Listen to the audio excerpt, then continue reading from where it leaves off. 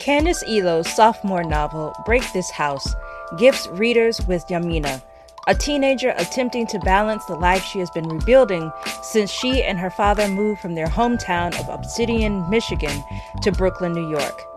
In an attempt to maintain her close relationships, Yamina is suddenly struck with news that leaves her blindsided and reeling from grief. Join us on this next episode as we talk with Candace about their craft of writing young adult fiction to embody the true essence and voice of teenagers, their desire to write characters that are imperfect, and approaches the issues of grief and addiction that give space for readers to gain perspective about life's lessons. So don't go away.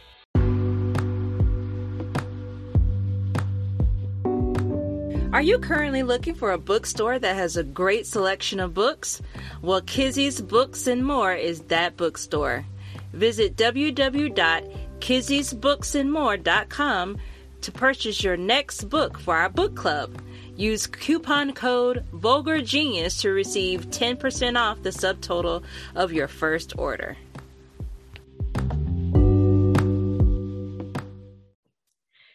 What's up, everybody? Welcome back to another episode of the Vulgar Geniuses podcast. We're your hosts. My name is Denny. And I am Veronica. And today we are joined with a very special guest. We are joined by none other than Candace Elo. Candace Elo is a first-generation Nigerian American writer, teaching artist, and youth educator. They are a graduate of Howard University and hold an MFA in writing from Lesley University. Their work has earned fellowships from Lambda Literary and Vona, among many others. Their debut novel, Everybody Looking, was a finalist for the National Book Award and earned a Michael L. Prince honor. Today, we are speaking to them about their sophomore novel, Break This House. Welcome to the show. How are you doing, Candace? Hi, I am doing all right. I'm catching my breath today and getting some rest, and I'm excited to be here. I've been thinking about this interview for a while. We are definitely excited. We've been thinking about this since we found out that you were writing another book, and we are so grateful to have you on the show. So we're gonna get started. Denny is gonna start with her favorite part of the some friendly questions. Okay. So question number one, which one of your characters in Break This House would you allow to live with you in Philadelphia? What? Yes, they're fun. See, that's wild. I know. It's so much fun. Like, which of them? Mm-hmm. I would let Nikki Joy live with me because I think she would be fun, and I think she's low-key really responsible. Yes, she is. Yeah. You got me on the low-key responsible. Yeah, she seems like she has a solid head on her shoulders, and she just presents as way more out there than she is. I concur. Yes. What is the best part of being Nigerian American? I feel that I have had the privilege of knowing exactly where my dad's side of the family is from since I was born. So I really like that. I really like that I haven't necessarily had to have the journey of trying to figure out, where my people are from specifically. And I watch a lot of my friends have to do that and doing ancestry tests and things like that. And that's just an experience I haven't had to worry about too much. Yes, I understand that greatly. I just did mine last year, a year ago. And I can say that I am also Nigerian. Oh, yes. Yes. 1%. My sister is more Nigerian than I am. I'm kind of about that, but yeah, so it's in there. It's the dominating house. Okay. Yes, very much that. What was the last song that you danced your heart out to? Oh my God, these questions. I am not sure about a specific song. I do know that I was driving back from New York this weekend and I was listening to a SoundCloud mix that was really great. And I think it was like 40 minutes of just Afro beats mixed in with some like just top 40 stuff. And I had a great time in my car. Yes. My son would love that. Yes. Like this sounds like he has great taste in music. Yes, he is too, but he knows where it's at. Yes, absolutely. Speaking of you driving from New York, which character would you go on a road trip with? My God. It would be Nikki Joy again. Oh, okay. Because Nikki Joy she wants to be a singer songwriter, and she like I feel like naturally she's one of the characters that like is really into all kinds of music, is fun, is pushing her best friend Yamina to like live and be curious and do things. So I think that she would make like a road trip like easier to get through because she would be entertaining. That's what's up. Nikki would be like, let's go to the Roots picnic. Let's go. Oh my God. You know, actually you're making me want to take this answer back. Because I really do not like taking a long trip and somebody in the car just keeps wanting us to stop. That would be me. I have to pee. Oh my God. I prep for the drive as much as I can by like, I'll hydrate a lot that morning, but I'll make sure like I'm good right before I get on the road because I do not want to have to stop if I don't have to. You sound like my husband. It's the way it's like it's efficient. You get things out of the way that way. But I you lose a lot of time every time you stop on the road. Yes, but yeah, I mean, I think I would keep it as Nikki Joy for now. Possibly Pops, like possibly her dad. Oh yeah, now that would be a dope trip. Yes. Yeah, because I think he's a very chill dad and he's himself, and he also is a musician, so he probably would be wanting to put Yamina on to all these songs that she doesn't really know on her own, and I think it would be really cute actually. Y'all young folks don't know about that. Right, exactly that. So this last question is kind of like a curveball. If your cats would become human, which one would you trust to be able to come pick you up if you were stranded in Obsidian, Michigan? This is the weirdest question. Wow, you guys have a wonderful imagination because wow. This is crazy. I would choose Maxine. Maxine is the more calm and collected and assertive cat, and she just seems a little bit more level-headed, whereas my other cat Charlie is very skittish, very loopy, very strange, and I think she would freeze up in a crisis, honestly. Like, we can't do this. Yeah, she needs help. She needs support through moments like that. She can't be held responsible entirely. Nah. Charlie sounds like me. She's a great cat, but it's just like I know what her strengths are and are not. That's okay. Yeah. Charlie would not be the one. Like, I can't pick you up. Ask Maxine. Yeah, she'd be like, this is, you're putting a lot of pressure on me right now and I'm feeling very closed in. So before we get started, why don't you give our listeners a little synopsis on what Break This House is all about? Okay. So Break This House is a story that follows a 16-year-old named Yamina Okar, who currently lives in Crown Heights, Brooklyn, as an expat. She's lived there for some years with her dad following a divorce. Her parents divorced, and she, is kind of trying to live her life with all of that stuff in the past. And one day she's on Facebook and she receives some really shocking news about her mother, who she hadn't seen in years. And it is devastating. And she suddenly, like, her childhood is kind of like a thing that she needs to go back and investigate and figure out what really happened.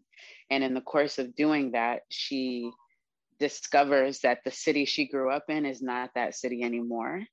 And that it probably, like, slowly she's starting to piece together the fact that, like, what is happening to her city is what has happened to her family. So it's a story about grief and loss on a very micro level, and then also on a very macro level where we're looking at, like, the systems and the structures that can make a family become broken. I think that's a great synopsis, because for me, this book was so delicious to read that I know that I would be, like when you watch a movie with someone and you've already seen the movie and you're looking at them for every reaction to see how they will react to your favorite parts. I would be that person, but just telling them, like, and then this happened, and then this happened, and then this happened, but you still should read the book, even though I've given you the whole. No. It's so good. You just want to tell people the story. And one of the things that I like the most is that, the characters that you have created within this story, there's nothing more aggravating than reading a book with teenagers who sound like they're 45 years old. Yeah. And the dialogue was so rich and reminiscent of my time as working with high school students that I had to read it out loud. Like, I just wanted to hear how it sounded out in the space. And it just made me miss my students so much. When you sit down to write a book where teenagers live, how important is it for you to nail that sound as it sits within the plot of the story? Oh, it's literally everything. As a former educator of 10 years, I spent most of my time with high schoolers, 9th through 12th grade. And because I taught in a very alternative kind of way, there was a lot of listening I got to do, a lot of, like, bonding one-on-one with them and more like mentorship styles, and also just like having very unconventional kind of roles in my classroom where I got to witness how kids are when they're not trying to, like, pretend for adults. And over that time, I just did lots of eavesdropping, lots of just hearing young people talk to each other and how they talk to each other, and, like, all of these different codes. And it was just the most important thing to me, because me as a reader, even, like, there are some books that have won all these awards that tons of people love that I cannot get through because the young people or the kids don't sound real to me. So I always feel like the dialogue is just really important to the reader's ability to imagine the story, like, actually happening and being something that they can be invested in. Yeah, you hit it on the head. It just reminded me of, like, having, because I used to be a high school librarian, and so having the students come in, especially the seniors, because a lot of times they don't always have a class all the way through, so they'll come and sit in the library and sit in my office and not talk to me, just carry these conversations on. And it just is a freedom of being able to create a space where they're free to be themselves and have that conversation with an adult in the room. And this book, it just reminded me so much of that. It took me back to, like, the space where I was in that same age. Like, to me, when a book does that, I'm like, hands down, I'm like, you got me right there. Because sometimes when I read books for, young people, it always seems like I'm always looking from the inside, like from the outside. I'm involved in the story. I felt like I was one of their friends. Yeah. Like, I felt like I was there. I was in Nana's house. I was everywhere they were at, in the car, in Michigan, in New York. It was so much fun. Just on that alone, everyone should just read it, just so they can. I agree. Child self, right? So. Yeah, I really love hearing that, because I don't know what happens to us after certain ages. And it's very interesting to watch, like, people I went to college with, they're starting to take after their parents. And, like, I'm hearing the same phrases, on social media and in conversation, like, kids these days, and the problem with young people right now is, and, like, they somebody needs to like, they need to start acting like they have some sense, and just all these things that make me just be like, how have you already forgotten like the way you used to feel as a young person trying to figure it out? Like, it's so frustrating, but I do think I have a privilege in the sense that I spent a lot of time with kids that are not my own. And so I'm sure that I have seen them in ways that the average adult, if they don't work with kids, have not seen. Right.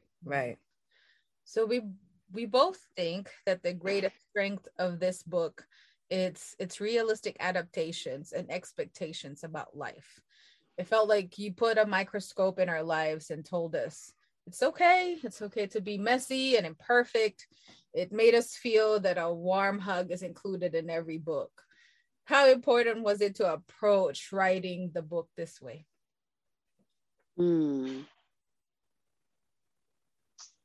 I think it was largely important because I also was writing toward the kind of book that I hadn't come across as a young person. I think we're super blessed right now with all the great YA, the YA that just is like a lot of contemporary YA that's out there now that just like has every kind of young person in them. I was writing toward just like the messiness that I had experienced as a young person. And that's really, it's what I want to read. I want to read about imperfect people, and I want to read about anger and rage. I want to read about, the things I've seen in my life. And I know that like most of our lives are not perfect, as many of these novels have made it seem, or a lot of them, the classics, not even including young people like us. And so I think it just was really important for me to portray what I had seen, what I felt, and then also really trying to create stories that allow us to imagine something different and that feature kids that are trying to contemplate a different reality. So we felt your love for the children when you were writing this book. Like I said earlier, it had the power to transport us to a different reality that have happened to us all through our young adult life. It speaks, for me, the power of the stories that are written for people like us. What keeps Candice Elo going to allow us to read stories that are truly transformational, such as this? Well, I spend a lot of time in community with other artists. I watch a lot of movies, which it keeps me really, really, really inspired, being able to visualize these different kinds of stories. I spend a lot of time alone, which is really helpful for me to just be quiet, because I feel like life is just so noisy these days, living in a time where we're just constantly getting information. Reading, of course, keeps me going, because I'm just like, writers today are really keeping me on my toes. Like, I thought I did something, and then it's like, oh, but look at this though. And so that my peers really make me feel like, oh, you think you did something? You didn't do anything yet. Like, how about you try this over here? Like, how about you push this, this narrative a little bit further? And then also, I think that living more simply lately, not post-pandemic, but like throughout this pandemic, learning how to live a slower life, that has helped me a lot, like to just not take on a lot of things that are not mine. And then, just, I don't know, like being more gentle with myself and not pressuring myself to be grinding all the time. Recently, I like to stalk all of our guests that come on, and so I'll stay in your stories. And you put a story up in your Instagram about an apartment building that was being built in a neighborhood in Philly where the rent, I think it was starting at like $3,000. Gentrification is running rampant in our country, and it looks as if there is no end to this wildfire of capitalism. I want you to talk about us. Talk to us about the inclusion of this particular subject within your novel. So I really, at this point, I feel like gentrification and these urban development projects are nearly impossible to escape. And when I was thinking about this story and thinking about the idea of home, which all of my stories do, um, I really was just thinking about how hard it has become for me and my peers to like nail down housing that we're happy with it and that we can actually afford. And it's just it really became something that was like added to the long list of systemic things that make it hard for families to thrive and like not be dealing with constant threat to their livelihood.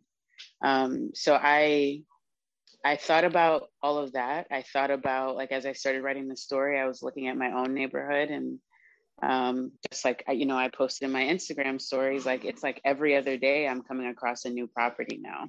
And one that we didn't ask for, one that we didn't know about, one that doesn't even look sturdy, one that is replacing a beautiful patch of grass or a park. And it just seems ridiculous. Like, it is consuming, it is nonstop. And it makes me wonder how young people feel about growing up in this, and like how they're going to sustain or how they're going to make it, because it's just like what we've set up for them is not it. It's not it at all. Like, something else has to be done. And I'm just, I always feel like I'm at a loss around like, what would it be like to really be a young person right now? Like, I have to really tap into my imagination with that one.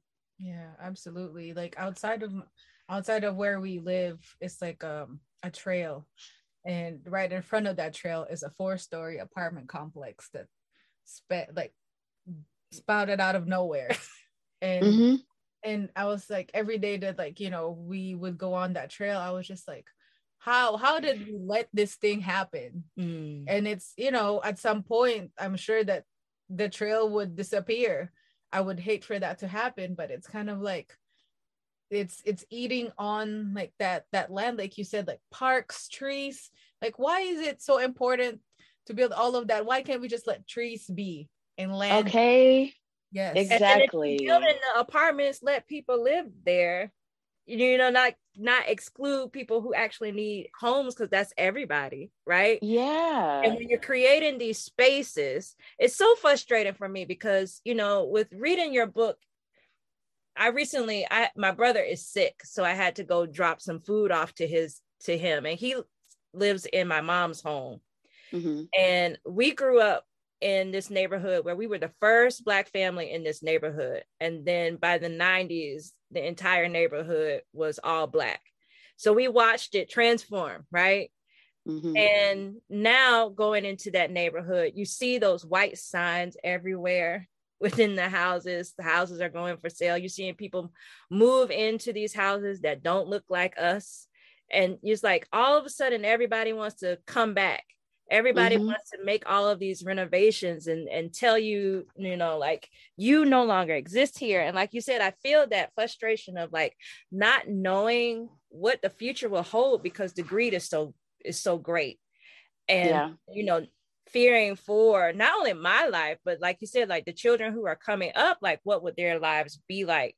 But, I'm sure like everything, we will persevere and get through this. Grief is, you mentioned earlier, is a part of your book, and it is a non-linear process. It also can take months and even years for us to grieve. What did you want to tell your readers, especially your younger audiences, about this particular state of being? I mean, I really wanted to highlight all the different ways that grief can show up in a person, and it's not always what you think it's going to be. It's not always when you think it's going to be either. And like you were just pointing out about the length of time, like I've had a therapist that said I'm probably going to be grieving my mom for the rest of my life, which I genuinely believe. I feel like grief is one of those things that you don't get to just say when you're going to be done with it.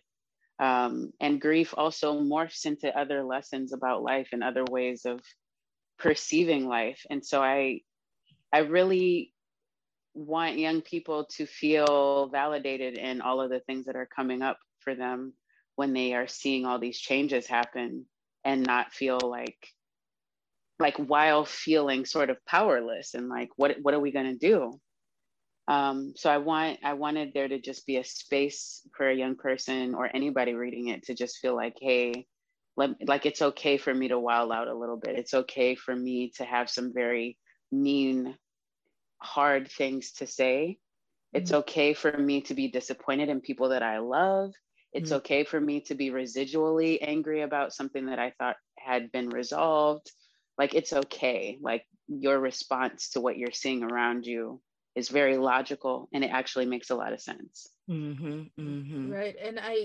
And when you said about, earlier when we asked about you, like, what, how are you able to make stories like this? I think it's kind of like, because our environment is so fast paced that we don't give people, especially children, young people, a chance to feel what they have to feel so they can process it.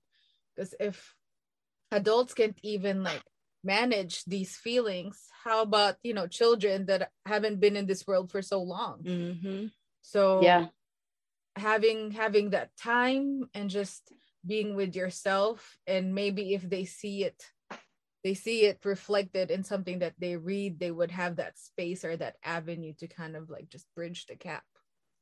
So you've written all this like hard, heavy, subjects. How were you able to maintain like self-love, or how were you able to take care of yourself while you were writing the book? lots of naps, lots of walks, lots of disassociation. Got There me. were times that there were times where I just very completely unplugged, like have my phone for a few days, or like take a break from social media, or just just lots of breaks in every shape and form is what saved me, so that I just wasn't constantly walking around carrying something that felt so hard. How does it feel to be able to go into spaces and talk about your new book? Like, you've been everywhere. How does that feel, like face to face and seeing all these people? Yeah, I go between feeling very excited and also having meltdowns, because I am truly an introvert. And so even though I really like to be in community, and like this book felt like it really needed to like be launched in community, I have these moments when I'm doing events and I realize everybody's looking at me and everybody's listening to what I'm saying. And, there are moments where I'm being vulnerable and I'm realizing like people are seeing it in real time right in front of them. And I, sometimes become self-conscious, but then at some point I arrived back to this place of realizing like, this is what I really wanted. This is why I fundraised for my own tour, because I wanted to be out here in community in all these different ways. And I was not getting messages that, my publisher was going to help me achieve that. And so I worked for this experience. And there are many times that there's overwhelm, but then there's a lot of moments where I'm completely present and I'm just like, oh, this was just a conversation 3 months ago. When you released your first novel, was that at the start of the pandemic, or was it prior to? It was towards the middle of the first year. So my Everybody Looking came out September 2020. And it was at a time when like a lot of bookstores weren't even open at all for like in-person shopping. So yeah, I was in the thick of it when it comes to like people not feeling safe to be in community at all, like certain kinds of businesses just being completely shut down. Like a lot of, events like a book launch being considered very low on the priority list because of everything that was happening. So yeah, it was a very tough time to debut. What was that experience like, dealing with this tough time and releasing this book, but yet and still you are a National Book Award finalist? Very, very interesting that you bring that up. I talk about it sometimes with friends where like I am very grateful that I got that national recognition, because I really was very fearful of my book debut being swallowed up in all of what was happening throughout the world. I felt like, out of all the things a person might have to prioritize right now, like my book launch was not one of those things. And I awards are one of those things that it's just like I wasn't thinking about awards or being recognized in certain ways while I was writing the book. Like it was not something I focused on at all. And then it was a big surprise. And all of the celebration around that and like the actual ceremony and stuff happened all online. But it really was a blessing for that to happen, because awards also bring all of this exposure and attention to your story that you might not have gotten otherwise. When you got the news, who delivered it? Who told you that you were up for running? Was it something that you just found out on your own, or did someone call you and let you know? Oh no, my editor Andrew is always the deliverer of the big news. And so anytime I hear from him and it's not a text message or an email, but it's a phone call, I know that it's like something that's either urgent or very exciting. Wow. And I actually happened to be in the emergency room the day that I found out I was on the long list, because I just was having some health issues. And he's calling me while I'm in the waiting room. And when he called me, and I think right before he called me, he sent me the link that announced all 10 names. Oh, wow. And I looked at it and I just like was staring at it, and he calls me and he's like, yeah, da, da, da. And I'm like, are you serious right now? Like, is this real? Like the first thing I asked him was if it was real. And he's like, yeah. And he's just like laughing and super excited about it. And similar scenario when I think it was like a few weeks or a month later when they're announcing the short list, I was in my apartment. Andrew called me and he told me I was on the short list, and I just was screaming. And like I couldn't, whenever I'm like really surprised, I usually am repeating over and over, are you serious? Are you serious right now? And that was me. And after I got off the phone with Andrew, I called my dad and I started crying. And yeah, it was just one of those things that felt really good, but it wasn't like something that I had really thought about much until it was happening. And that whole thing became like a very fast-paced, intense couple of months where there was just all this press and all of these interviews and all these people who are suddenly interested in me because I was a part of this list. And it was just a really wild ride, but I'm really grateful that it happened. When you decided that you wanted to be a writer, was this ever in your imaginings of what it could bring? Not in specifics. I am, though, one of those people, one of those creatives, artists who I do like have daydreams where I'm like, oh, I'm going to wear this outfit to the award show. Or I'm going to do this when I meet such and such. And like, when this happens with my book, I'm going to buy this for myself. And so it's always been kind of like a far off possibility, but I was not saying very specific things like I'm going to be a National Book Award finalist or I'm going to be such and such, because I still was learning what all these awards were. Like I literally had just had Jason months prior explain every literary award to me and what it means. Otherwise, I would not have like known. Like I understand National Book Award is a big deal, but also like I need it in context. Like who chooses this? What is the process? What does it actually mean for how your book is placed and viewed in the world? Like I needed a crash course, and I'm glad I had that right before that happened. Yeah, what an amazing thing to have written something and to get this particular honor. how important is having a tribe that gives you unconditional love no matter what, especially within the last 2 years? Oh, it's everything. It is literally everything. I don't think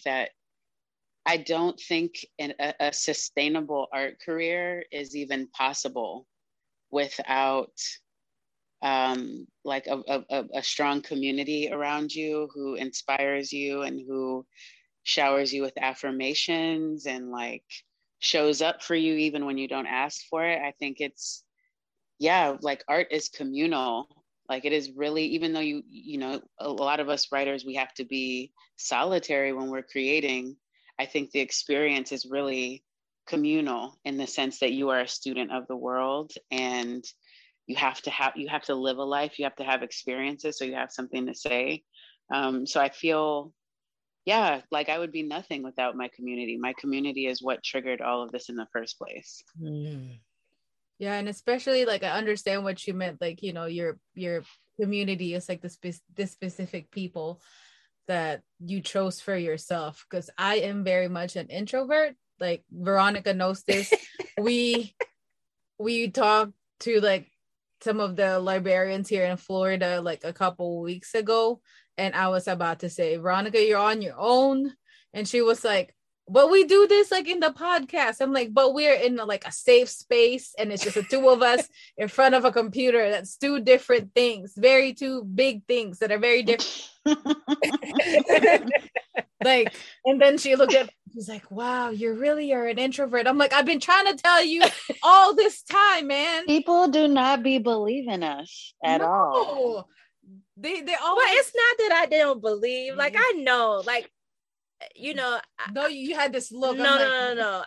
Because there were a lot of other things surrounding us going to Jacksonville, and in particular, one was like, you know, everybody had fallen ill like that week before, and so it was like, are we going to be able to make it? And then it was, you know, the caretaker and her baby got sick, and I know that I am a more extroverted person. And right. So it would be nothing for me to like go up on the stage, but I knew that it wouldn't be the same without her. And it's just been amazing, like to, you know, drag her along throughout this whole thing of like creating a podcast and her saying yes. So I understand what it is for you all to have to like pull it together and say, okay, let me show face and talk to these people. Yes. Like to have to shower and brush my hair and like brush my teeth and wear a bra. Oh my! It's so much. It's so much. Yes, exactly that. Yes, I just need like a warm drink and leave me be where I can breathe. And that's not, you know, that's not an exaggeration. That is real life. So the people that I choose to like be in the bubble is like, that's like my pillars of my, there's not a lot of them. Yeah. So speaking of friends, so you are friends with a few of our like favorite authors and creators, particularly like Sasha, Mahogany, and Mateo. What is it to have all of these individuals and other countless others in your circle of creativity, friendship, and kinship? I mean, I'm just ever inspired.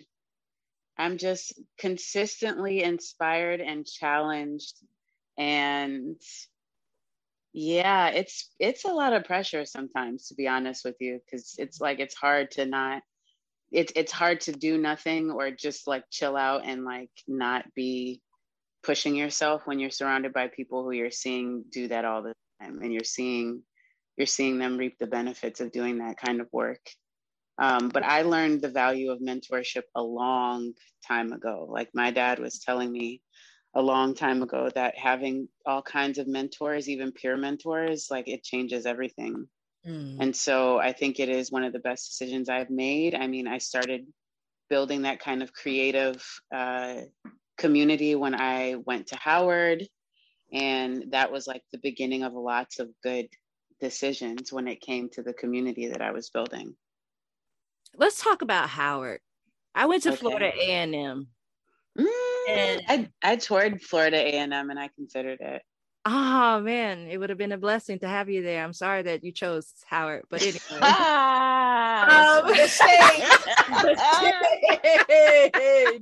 The shade. I do want to talk about your experience there. I saw in an old post you had posted a graduation photo from like 10 years from that point, that when you posted it, of you graduating, of you having quite a night before and not knowing if you were going to make it the day of graduation. But man, I want you to talk about that particular experience of being in an HBCU and getting the knowledge that you received during that time to be in the place where you are now. Yeah, I went to PWIs from preschool to graduating high school. Like all the schools I went to were predominantly white. And I don't remember how I came across the idea to go to Howard, because back then I had different goals and different values. And I was like looking into business schools, and I was like a part of youth ministry, and I was very conflicted about leaving that. And I only applied to 2 schools, and one of them was Howard. And when I got in, one of my mentors at the time just was like, no, but you have to go. Like, you don't understand. You literally have to go. Like, do you understand how important Howard is and how big Howard is and what the legacy is? Like, you have to go. And so I ended up taking that plunge after I did Parents Weekend with my dad and fell in love with the campus. And it just has been very transformative for me. I feel like I got exposed to some of the best people in the world, some of the smartest people in the world, and lots of teachers who undid a lot of the trauma that I gained from going to a predominantly white school. Lots of teachers who sewed into me and helped me reframe how I look at myself and how I talk about myself and how I, what I value. It's unmatched. Like, it's one of those things that if a young person, a Black young person is wanting to go to college, like, I highly recommend that they go to an HBCU so that they can go somewhere where it feels like they are not like some type of exception to the rule. Yes. I really loved being at Howard because it felt like I was surrounded by all the other smart Black kids in the class. That's why it was the challenge. It wasn't special that I was smart. Like, we all were smart, and we all had come from different backgrounds. And so at the same time, I still got to experience all of these different kinds of people who live differently than me, have different family structures than me. It was the first time I met somebody from Trinidad ever. Wow. And so it just was really, it feels like one of the best decisions that I've ever made. So we've come to the part of our conversation that I truly love the most, and that is, we love to ask our writers, what are we split the question, so you have a choice. Okay. We want to know, what are your top 5 favorite books of all time, or what are the top 5 favorite books that you are most excited about that you want people to know that are coming? Oh, I love number 2 so much more. Because I am not an of all time kind of person. The things that I love change often. And I really want to shout out 5 books that I'm currently obsessed with, or have been for a long time. I just read Tiffany Jackson's White Smoke, which blew my whole mind. It also had a lot of similar themes to Break This House, but it was told from a horror lens. It was really scary to read. And I really enjoyed it. It was really well written. I was all in. I had, it fit the bill of one of those books that you you escape with, but it also is very grounded in reality. So I enjoyed that so much. I'm still very obsessed with The Stars and the Blackness Between Them by Junauda Petrus. Just a really beautiful Black queer love story between a Black American girl and a Trini Black girl. And it's just, man, like I aspire to write a story like that with so much love and care. I also recently read a book that isn't out yet. It's going to be out August 9th, I believe, of this year, called How You Grow Wings. And it's by Rima Oseta. And I think it's her debut novel. And last year I read it at the end of the year, and it was my favorite book of the entire year. It takes place in Nigeria, and it is a sister story. And it was incredible. It was just written like she's been writing books forever. And anybody who has had any kind of like Nigerian experience, whether you were born there or born here and our first generation, like it just hit home so much, like to see two Nigerian teenagers work through traditions that they don't agree with and trauma that they're experiencing because of poverty or just like not having access to certain things, or one of them being dark skin and one of them being light skin. Like it just was, I can't wait for that to come out and for me to tell everybody to get it. What is that? That's 3 books, 2 books, 3 books. 3. Okay. Number 4, I really am still in love with Pet by Okeke Emezi. Having everybody in a chokehold. Yeah, that book is just incredible and imaginative, and it is one of those YA novels that does such a great job of presenting a different kind of family structure to the readers, and it just be treated as a norm because it is. So I really just loved how the characters and the relationship structures were given so much respect, and it was just really beautiful story. And what else? The least. You said what? I said last but not the least. Last but not the least. I'm a slow reader, so I haven't read a million. Oh, yes. Okay.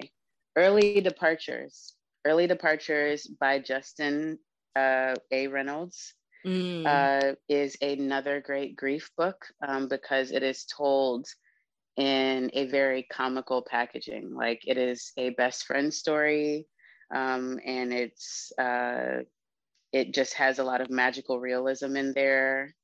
And it's just hilarious from beginning to end, while also helping the reader navigate a really sad thing and navigate loss. And there's just great grief ritual happening in that book, where young people are given space to do what they need to do to process something that's really heavy. Oh, wow. Yeah. I was telling Denny how much I wished it was in a way where all of these books that we've read over the last 3 years, that we could just create like a Marvel universe type where these characters have these crossovers. Because like Yamina, like I would like to see Yamina crossover and just like see Buck walk in the street, because they both, oh my God. Yes. And then have Corrine Sky like around the corner, and then like have City leave from the South and come visit his cousin up in New York, or Yamina go to where City is. Like I just want all of these characters just to cross paths some kind of way. Man, if I was Oprah Rich, I would make that movie. I know. Listen, I would be trying to see that movie. Oh man, you all are just masters at creating these wonderful characters that have lived with us and continue to live with us. And I just want to say, on behalf of everyone that will come in contact with your work, thank you so very much. Oh wow, thank you for reading and for advocating for us. And like I feel our readers and community like you who just like talk about us everywhere are like why we're still here. So I appreciate that a lot. Thank you. Yeah, we appreciate you writing it and doing all that labor of love. So and coming to talk to us about it, because you could be doing absolutely nothing right now, and we are very appreciative. Like it just is remarkable whenever we have authors that agree to come on the show to talk about their work, that you will spend this hour, listening to us gush over you all. But it's a joy, and answered like probably like the same questions that you've been asked all this time. But no, these have been new and fresh questions. I've had a great time. That's right. Nobody asking her about that cat. I know. Only me in my head. Nah, that was the best one. I felt like, wow, my cats are very seen. Yes. Okay. They're internet famous. They don't. Yeah. Well, Candace, thank you so very much for coming onto the show. We hope that, we can have this happen again in the future. But we can't wait for other people to read your wonderful work and anything else to follow. Are there any future projects that you want people to know about? Salt the Water. Yeah. Yes. So my second novel in verse, Salt the Water, comes out next year. And I'm currently wrapping that up right now. And it is about a non-binary teen who has dreams of living off the grid with their friends after high school. And it takes place in a quote unquote post-COVID society where young people, this particular group of young people, have become fed up with the way that things are. And so they kind of want to divest completely and create their own living situation. But it is a challenge because they are reminded about all of these rules of the real world the whole time. Like the ability to escape is kind of challenging because you are born into a certain kind of world. So I'm having fun writing that. That is coming out next year. I also am like trickling into some other genres, and hopefully we'll have like some good news to share soon about that. Okay. But I am very excited for Water the Salt, because that's like Salt the Water. Salt the Water. Sorry. I'm just so excited. Thank you. That's right up my alley. That topic and a post-COVID world. I want that for me. All I think about is like farming, like all of the lush vegetables that you can make. Yeah. My day job is I'm a nurse, so I'm very excited about the post-COVID world. Oh yes. I want to give that to everybody. Yes, that's all, like I'm lining up to be reading this book. Yay! I love it. I need more. Yes, Candace, I need more. Thank you. You've created a little Candace monster. Oh my God! Thank you. I am so appreciative. Thank you. Well, on that note, we will let you go. Thank you so very much again for coming on to the Vulgar Geniuses podcast. We can't wait to see what's next. You just go and get you some rest and enjoy the rest of your week. Okay. All righty. You too. Thank you so much. All right. Bye. Bye. Bye.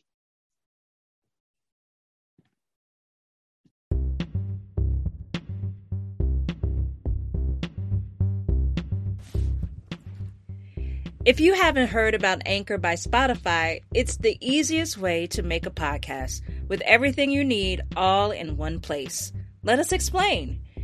Anchor has tools that allow you to record and edit your podcast right from your phone or computer. When hosting on Anchor, you can distribute your podcast on listening platforms like Spotify, Apple Podcast, and more. It's everything you need to make a podcast in one place. And best of all, Anchor is totally free. Download the Anchor app or go to anchor.fm to get started.